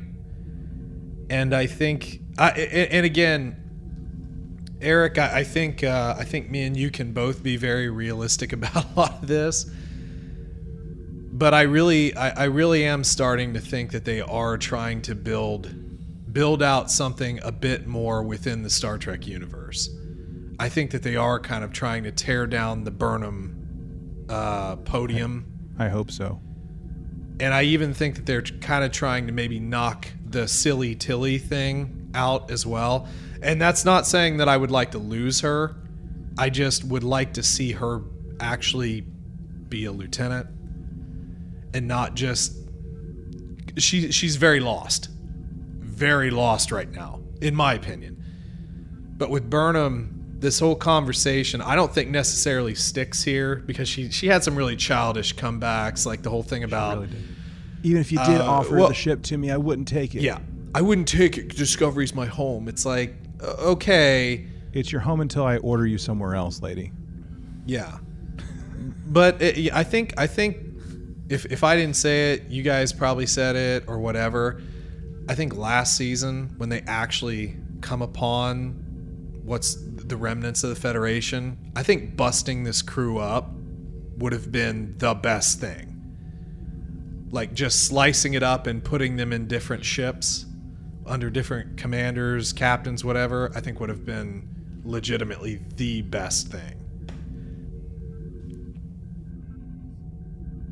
Yeah. I want to hammer home here with the Federation president, Michael Everything Burnham. blows up at the end. I think we have to go to Quajon, right? Everything I think- blows I up think- at the end. I think we got to go to Quajon first, right? Sure. We got to have a little, coming of age man Tree rite sap. of passage ceremony, right? And like, listen, like, we went to Quajon for one episode last season, and Book's brother was a jerk the whole time. Granted, he was under a lot of pressure, but he was a jerk. Like, I don't know. I didn't really like him. I like the idea of this ceremony. Like, it's a very Avatar-esque, right? The Pandora planet, Pandora the moon, where everything's connected, and this is the world tree. Like, they have home tree, and all the vines are connected throughout the whole planet, and the roots here of this tree connect through all the planet, and you take the sap, and now you're connected to the planet. It's very Avatar-esque to me. I don't know if anybody else got those vibes. But yeah, they had a little cute ceremony, and then birds start to go crazy, right? And Book's got to go investigate before he gets knocked out in his ship. Right? Yep. Absolutely. Yeah. Which, I like, mean, all this is like kind of happening like simultaneously at the same time that, you know, Burnham's getting like her stern talking to, essentially, because like after the Quajon thing happens, and then it's this whole random like beaming onto the bridge, essentially. So, and then of course we get the big reveal of like what happens, along with like the random like what was it called, like the spatial distortions, the gravimetric distortions or something like that. Gravimetric distortions. Yeah, right? they're like kind of popping up. So anyway, You know, like, essentially the producers wanted to go for shock value here. I think that's what they were going for. And they went full Alderaan on us. Yeah. Right? I mean, this okay, so I don't know if this is like flirting with like evaluation piece or not, but like this just felt a lot like a almost like a rehash of Star Trek 2009 and Into Darkness all at the same time to me. Well, I mean, even at a more basic level, it's just a rehash of season 3. Big problem that you have to fix. Big catastrophic problem. season 2 as well. True. Yeah. Kind of season 1 as well. Kind of. Well, you can't let the show be just a show, just a weekly show. You can't let that happen. I mean, my God, you could explore like so many planets and like bringing people back in the fold, and you could bring back, hey, we're going to the Tellarite planet to get them back in the fold, and you could like relearn all this stuff. It'd be cool, but no, we have to have explodey death planet gravimetric whatever. By the way, just one real quick thing, one sciencey term that I do want to be I want it to be brought back, and I thought about it earlier, is the static warp shell. I don't know why, but I just want to hear that sometime. Random fact over. Please go, Eric. Okay, so this season picks up 5 months after the last season ends, Yeah, right? that's a lot of stuff happens in 5 months for crying out But loud. even still, right? Discovery has spent these past 5 months reconnecting with all these planets and making these deliveries. That's the show I want to see. I want to see that. Yeah. I want to see Discovery reconnecting with these planets and, you know, healing some wounds, and maybe there's some diplomacy issue we have to work up. Maybe we have to fight our way out. Maybe we have to help them solve some problem to show goodwill, kind of like we were doing at the beginning of this episode. But maybe it doesn't have to be in an antagonistic way. It could be we're working with them to figure out this sciencey problem to gain their goodwill. But that's the show I want to see. I want to see those things. I don't need big exploding death planet like gravimetric distortion end of the galaxy, because I've seen that, and it's like every season can't be the end of the world. Like the stakes can't be the end of all life as we know it, the end of the world as we know it, the end of civilization as we know it, because you can't just raise those stakes so high every time. Like, I mean, the Avengers and the MCU does this, right? We have the huge, the Avengers, right? Death ending thing, Yeah, the right? huge team up. But like there's 12 movies of build up. But then the next movie is a small movie. Like the next movie after that, Iron Man. It's like a small movie, right? Right? It's small. You have to, and I know a lot of people are like, well, the reason why Iron Man 3 is not a good movie is the stakes are so small after the Avengers. But like they have to be small, right? They have to be small. Everything can't be world-ending, life-altering problem. I don't know. That's just That's what true. I feel. That's how I feel. Well, you you need a breather. You need a breather is what you need. And it makes you appreciate like those big team ups, those big, galaxy-ending conflicts even more. Essentially, just because it takes 8-9 episodes to get there doesn't mean that those are like those small adventures. Like it's one big giant cosmic battle that you're in for 10 hours. So yeah, we have freaking the Na'vi connecting, doing their thing, and Book comes back to the Discovery, and yeah, we have freaking Alderaan and the Death Star type event take place, and that's the show. Took us forever, but that's the show. Right, and it's like it just felt so jarring at the end here. Like you knew something bad was gonna happen. Like when Book's little nephew was like, "Why don't you wear your little sap necklace?" That's a story for another time. You knew like something bad's gonna happen. We're never gonna get that story for another time. But like this it felt like we solved the science-y problem. Why can't that be enough? Why do we have to end it on some big cliffhanger, shocking moment? Like Because it's serialized, Eric. I know, but like it just felt so out of place for me. It's just the way they're doing. It's not even television anymore. It aims to be mini movies, and TV. It just doesn't really seem to follow that path. At least the popular stuff doesn't. Because I wholeheartedly agree. I would love to just see making connections, going week to week and just making new connections and doing nerd stuff, and having weird holo programs of violins trying to take some girl out to the beach or something like that. Like personal and individual character growth. I mean, how many times did I complain about that last year? It's like, who's the pilot? Detmer.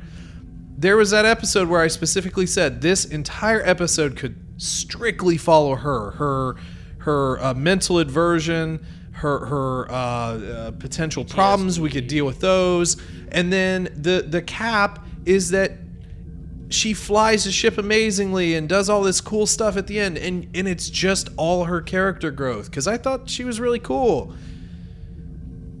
But that's not the way they do things. It's got to be stakes are so high, and the only pause I have, and this is why I can't completely go against Eric here, is because even after all that nail driving we did, what did we get?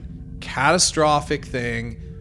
Who's going to save the day? Burnham's going to save the day, and then you just don't get character development.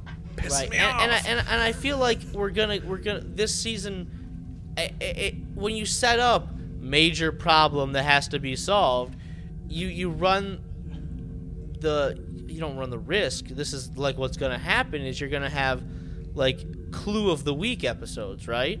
Where each week we find some clue and we revolve around what we can do with that clue, and then it leads us to another clue. Kind of how like the Mandalorian season 2 Fetch kind quest. of went, right? Good old fetch quest. It was like, hey, well, where do you know of more Mandalorians? Oh, well, on Tatooine. Okay, we go to Tatooine. Well, where do we know? Which leads you more? to another clue. Which leads you to another clue. The treasure's not real. Right? And I feel like when you set up major problem like this, every episode is just going to be clue of the week that leads us from here to here, and it's like it becomes the same and bland instead of like new and interesting and different. Yeah. Boy, I bet y'all can't wait to get to episode 2. Well, 6 more days at the time of this mean, recording. Yeah. That's the thing, though. It could turn on a dime. It could. I Who kind of hope we do continue with, at the very least, some Burnham development. I mean, that would make me very happy because I liked her. I know Eric didn't really like. I don't remember Chase, but I liked her in season 1. I liked her in season 2.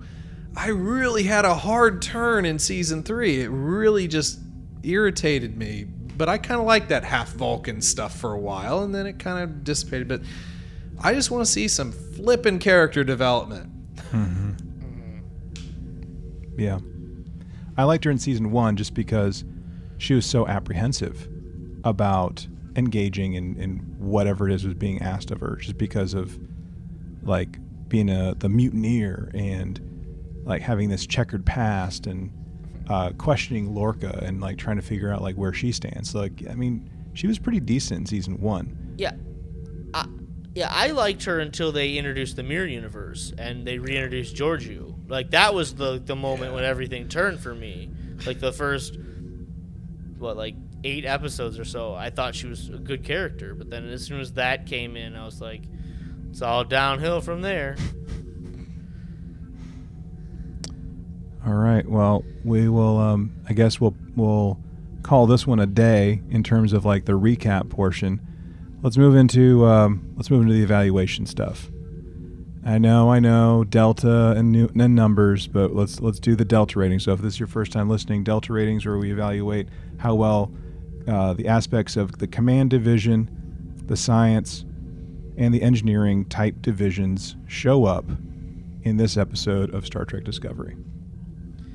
Yeah, so there's, as I said earlier, there's lots of technobabble in this episode, right? Mm-hmm. There's a science problem. At least we're not shooting our way out of anything. Like, we're solving the problem with science. We have magical programmable matter that can do anything, though. It's like, well, unless you're Nallus, and you're just pulling a phaser on someone. I mean, that's right. fine. But literally, he's like, okay, we can't build these things on the ship. On our station, we need you to bring over materials and engineers to help us build this so we can fix our ship and stabilize the thrusters and do all this sciencey stuff, and we need engineers to help us. So they're doing science here. They're doing engineering. They're doing operations, and we're working together to solve that problem, all while we're under this time crunch of meteor shower that's going to blow up our ship if we don't do it fast enough, right? Mm-hmm. So I mean, I'm okay with the science aspect of this. I'll give, science and engineering deltas because there's that problem. Michael Burnham does not get a command delta from me, right? She hasn't earned it. She has to earn it. Federation president, I'm drawing a blank on her name again. Rillick. Lyra Rillick, right? Yep. All right. She is a leader. Mm-hmm. She is a leader. I understand why she was chosen to be Federation president because she makes a lot of good points here, and I think because of her and trying to put Burnham in her place, essentially, right?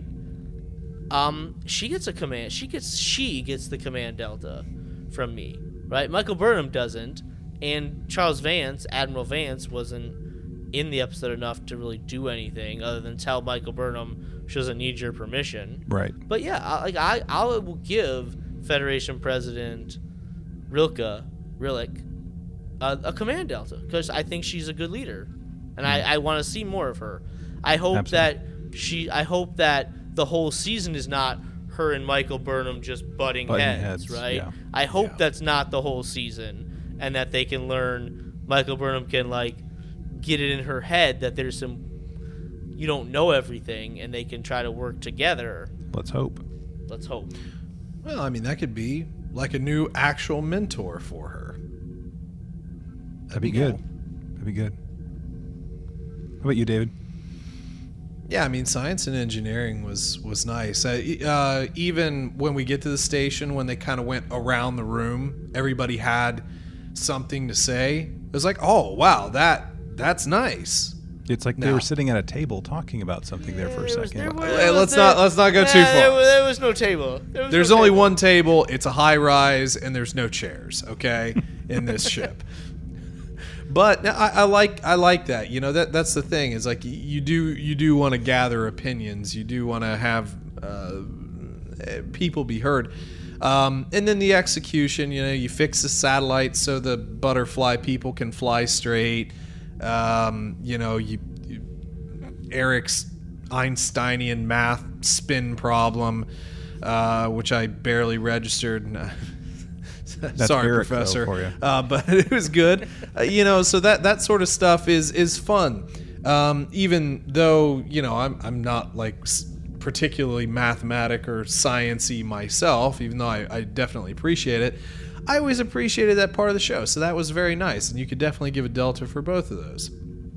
But yeah, command is tough because like Burnham does make some very basic command decisions throughout the show, but ultimately the overarching not considering situation and you know the needs of the few, in this case outweighing the needs of the many. It's not really worthy of the true command delta because she's not actually in full command as demonstrated by the president's speech, talking points, pep talk, you know, whatever you want to call it. But yeah, I'd be cool with giving the old president the delta. I think again, she really made a lot of good points in here, and it gave me a little bit more hope for the continuation of the show. Yeah, I don't want them to do president dirty. You know, like make the president out to be like a mole or like, you know, something like that. Because like I wouldn't put it past him because like that just seems like it's too much of a trope. Like have this high power Manchurian candidate type of character. I would hate the heck out of this with how much I love this particular character. You know what I'm saying? Dude, dead serious. I know we don't do a lot of future theorizing, but if this is some stupid like, Emerald chain no, plant or something. No, like, well, that could be also, but like some nefarious thing with her and her like pursuit of technology to move ships better. It's like, oh, my new drive causes stuff. You know, I'm gonna do whatever I want so we can get Spore mashed with protostars and whatever the hell else. If it's something like that, I swear I will not watch. I will stop watching the show. You will take your shuttlecraft and go home. Yes, exactly. Okay, so one thing I will say is that regardless of how outright it was, like just like the fact that we're now focusing on like science and like the actual divisions of Starfleet, like seemingly in earnest, such a breath of fresh air for this show for me. Like, love it. Like we're talking about like, I mean, we're all in agreement about like science and engineering, so I'm not going to belabor the point. Look, President Rillick, standout character as far as I'm concerned. Like favorite character so far of this season, like best newcomer so far as far as I'm concerned. I want to show a little bit of love to Saru though, like like with him on Kaminar, and like explaining like this whole island thing and being this great elder and like doing his own pep talk thing. Like, you know, regardless of like our opinions of him, I kind of want to like throw him some love. Like I think he's like demonstrating some good leadership stuff as the leader of like the Kaminar people, like this reunified, you know, people essentially. I'm almost wondering if we need to like retool like our Delta ratings, like so it's like, because we mentioned like this partial Delta, like I'm not giving it to you, I'm giving it to you type of thing, and like it's almost as if, and I don't even want to insult like cadets or ensigns, but it's almost as if like some characters are, maybe they are demonstrating some degree of it, but not to the level in which they should be for the position in which they occupy. Like, for example, Michael Burnham being a captain, perhaps like she's demonstrating like what leadership would look like or feel like, sound like to like a first-year cadet or a newly minted ensign, for example, compared to a 10, 15-year serving officer in the captaincy, essentially. Does that make sense? So I'm with all y'all in your like Delta ratings, but I'm gonna throw some to Saru, just not Michael. So, and if I do, it'll be like, a cadet sprinkling of leadership theory, essentially at this point. Hopefully, there's some major growth. Let's get into the number rating. This episode is going long for our listeners and for us. So, number rating: 1 being a dumpster fire, 10 being the absolute best Trek in the whole entire world. Okay, I'll go first again. This is not a good episode. This is not a good episode of television. This is probably the worst season premiere that the show's had in its 4 seasons, I think.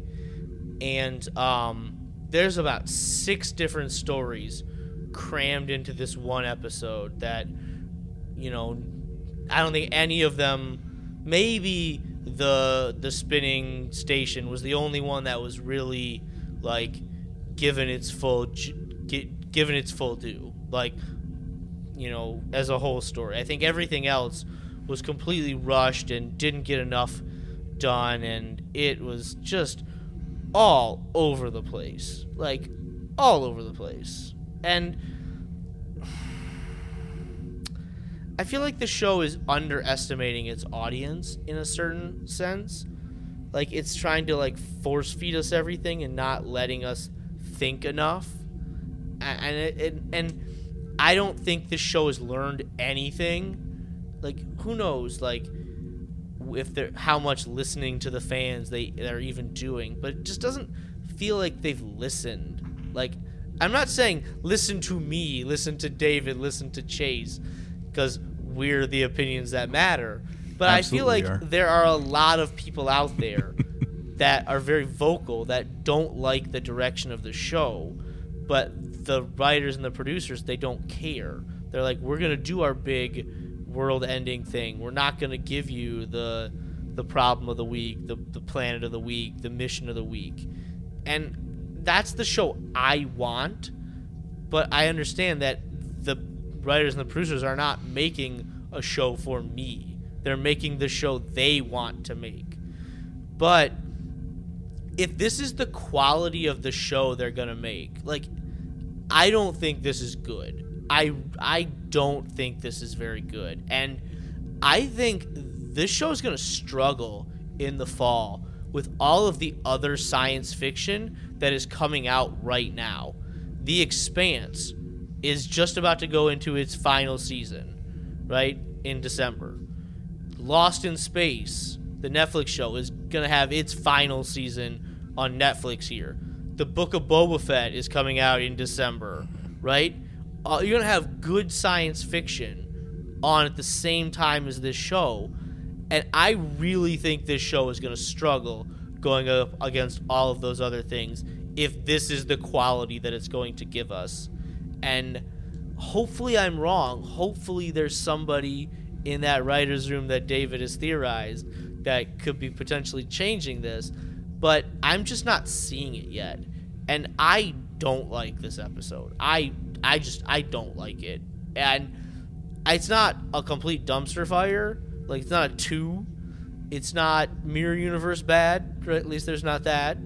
There are some things in it that are okay, like President Relic and Saru. And so I don't want to like come out of the gate giving it the worst rating ever, but I feel like this is like a 5. Oh, I thought you were going to go with like a 3, honestly, the way you were talking. No, that's like, I don't want to come out of the gate and be too hard, because there are like some good things here, but like it's not good. It's not good. All right. Yeah, I mean, I definitely get where you're coming from on that. I like I said, I'm trying to. I'm trying to remain hopeful because I do feel like I see a route that they could potentially go, but I also see where they could potentially completely cop out and just do legitimately the same show we've gotten for 3 years. And you're right, there's a lot of television. There's a lot of television to be coming out in the genre that could potentially mess with this if folks are not particularly enjoying it.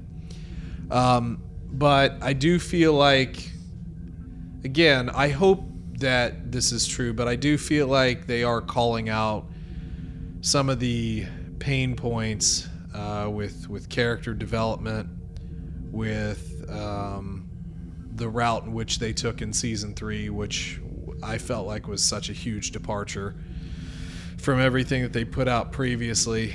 And the fact that I'm enjoying a cartoon so much better than a live action is really kind of depressing in a way.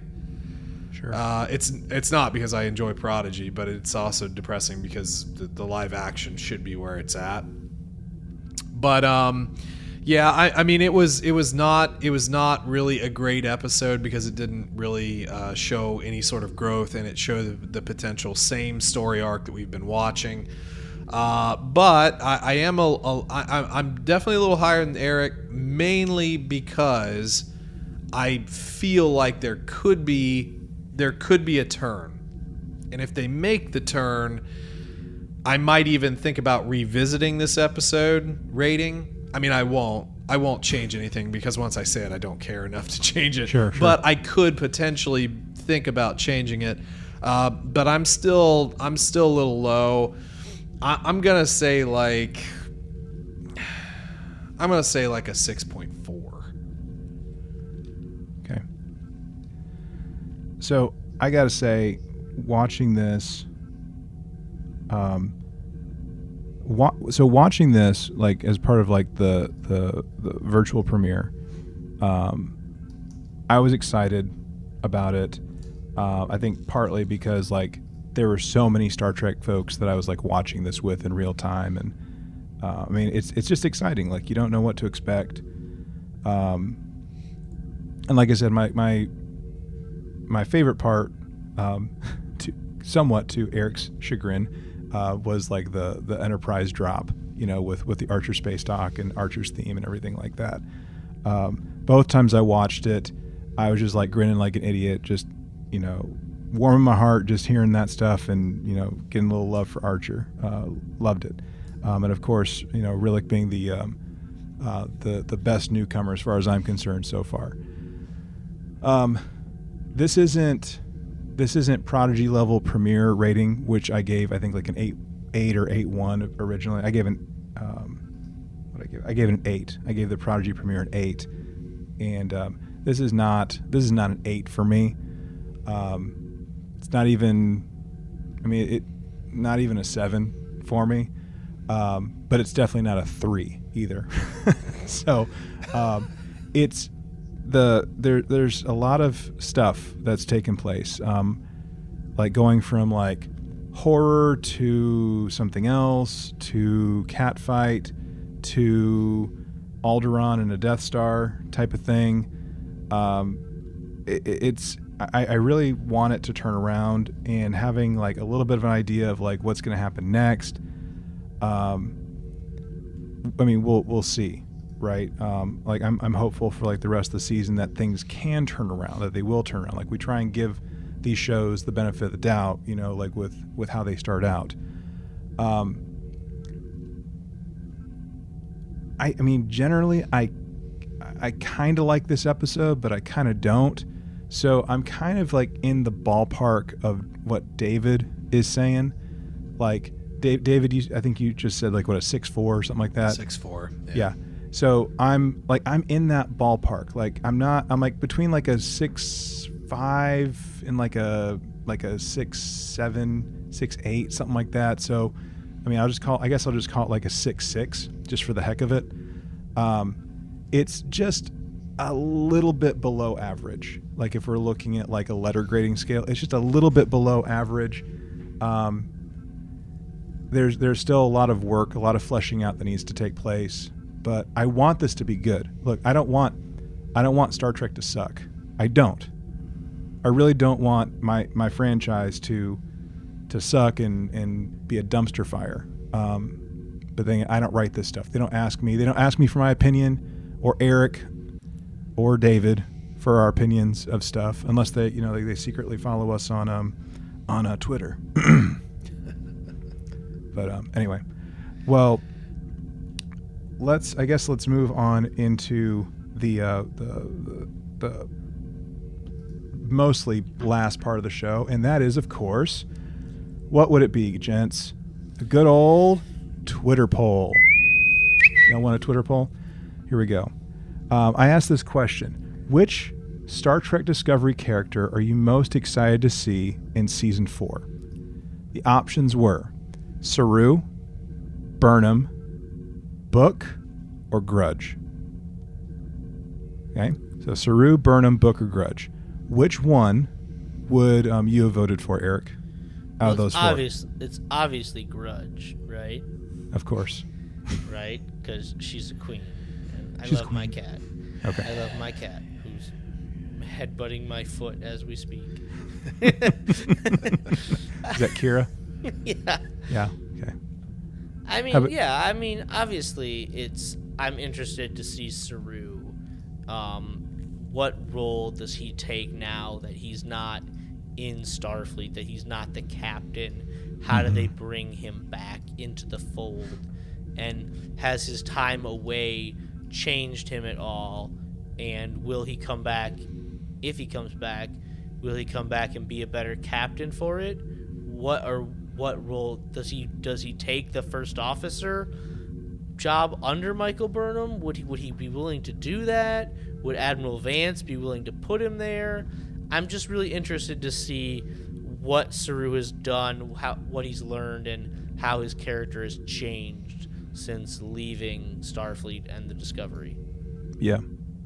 Which, we brought I don't want to drag this out or anything, but David was talking about leaders and how they just kind of emerge amongst groups. We were talking about that even with our Prodigy discussion, with Dal and Gwyn and company. Dal's just kind of emerged as the natural leader, and even with Spock, Spock rose to the rank of captain. So did Scotty, rose to the rank of captain, but Spock willingly submitted to be the number one, despite having equal rank. So I think that's something that's important too. Understand, as an important component of leadership is knowing when to speak up and knowing when to be quiet, when to be a team player, or something else. So anyway, David, who would you vote for on this poll? Well, I think Saru is probably the right choice. But I've always wanted them to integrate Book better into the story because I like the character. But he's just such kind of like just this transient character that pops up in his stupid Transformer robots in disguise ship. That just yeah. I'll get you next time, Autobots. And it's just, it is what it is. But I always kind of like the idea of his character. But yeah, pre-episode Book, post-episode 1 Saru. Okay. All right. So, so here are the results. Last place, with 10% of the vote, Burnham and Grudge. Oh no. So yeah, we got Burnham and Grudge in last place, both with 10% of the vote, which leaves 30% of the vote going to Saru for second place, And finally, with 50% of the vote, book. So there we go. Okay. So, I mean, we'll see. Saru and Book are definitely the two characters that I'm the most interested in learning more about. And I really want to hear like what the whole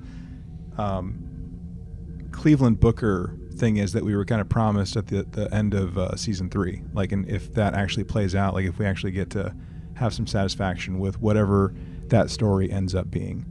So, guys, I know this has gone a little long. Everyone in Listerland, Supersized episode for the premiere. that's how it always works, right? Yeah. Got to get it all out. Come back home. It's like first day back to school or something like that. I don't know. Whatever. Well, guys, thank you so much for another discussion. It's been interesting, right? And anyways, we'll have more of these. Just in case anyone was wondering, like what we are going to be doing next. Prodigy is on a brief hiatus until the first of the year. So that means that our focus is going to be Discovery, unless one or all of us takes our shuttlecraft and go home and we give up on the show for whatever reason. Possibly Eric or David. I don't know, because I'm going to have to show up at regardless to record these things. Anyways, guys, thank you so much for putting up with me and watching this stuff and talking about it with me. I really appreciate it as always. What y'all in Listenerland think about this show? Did you like it? Do you agree with our ratings? Did you give it something higher, or are you unwilling to rate it at all? We'd love to hear about that.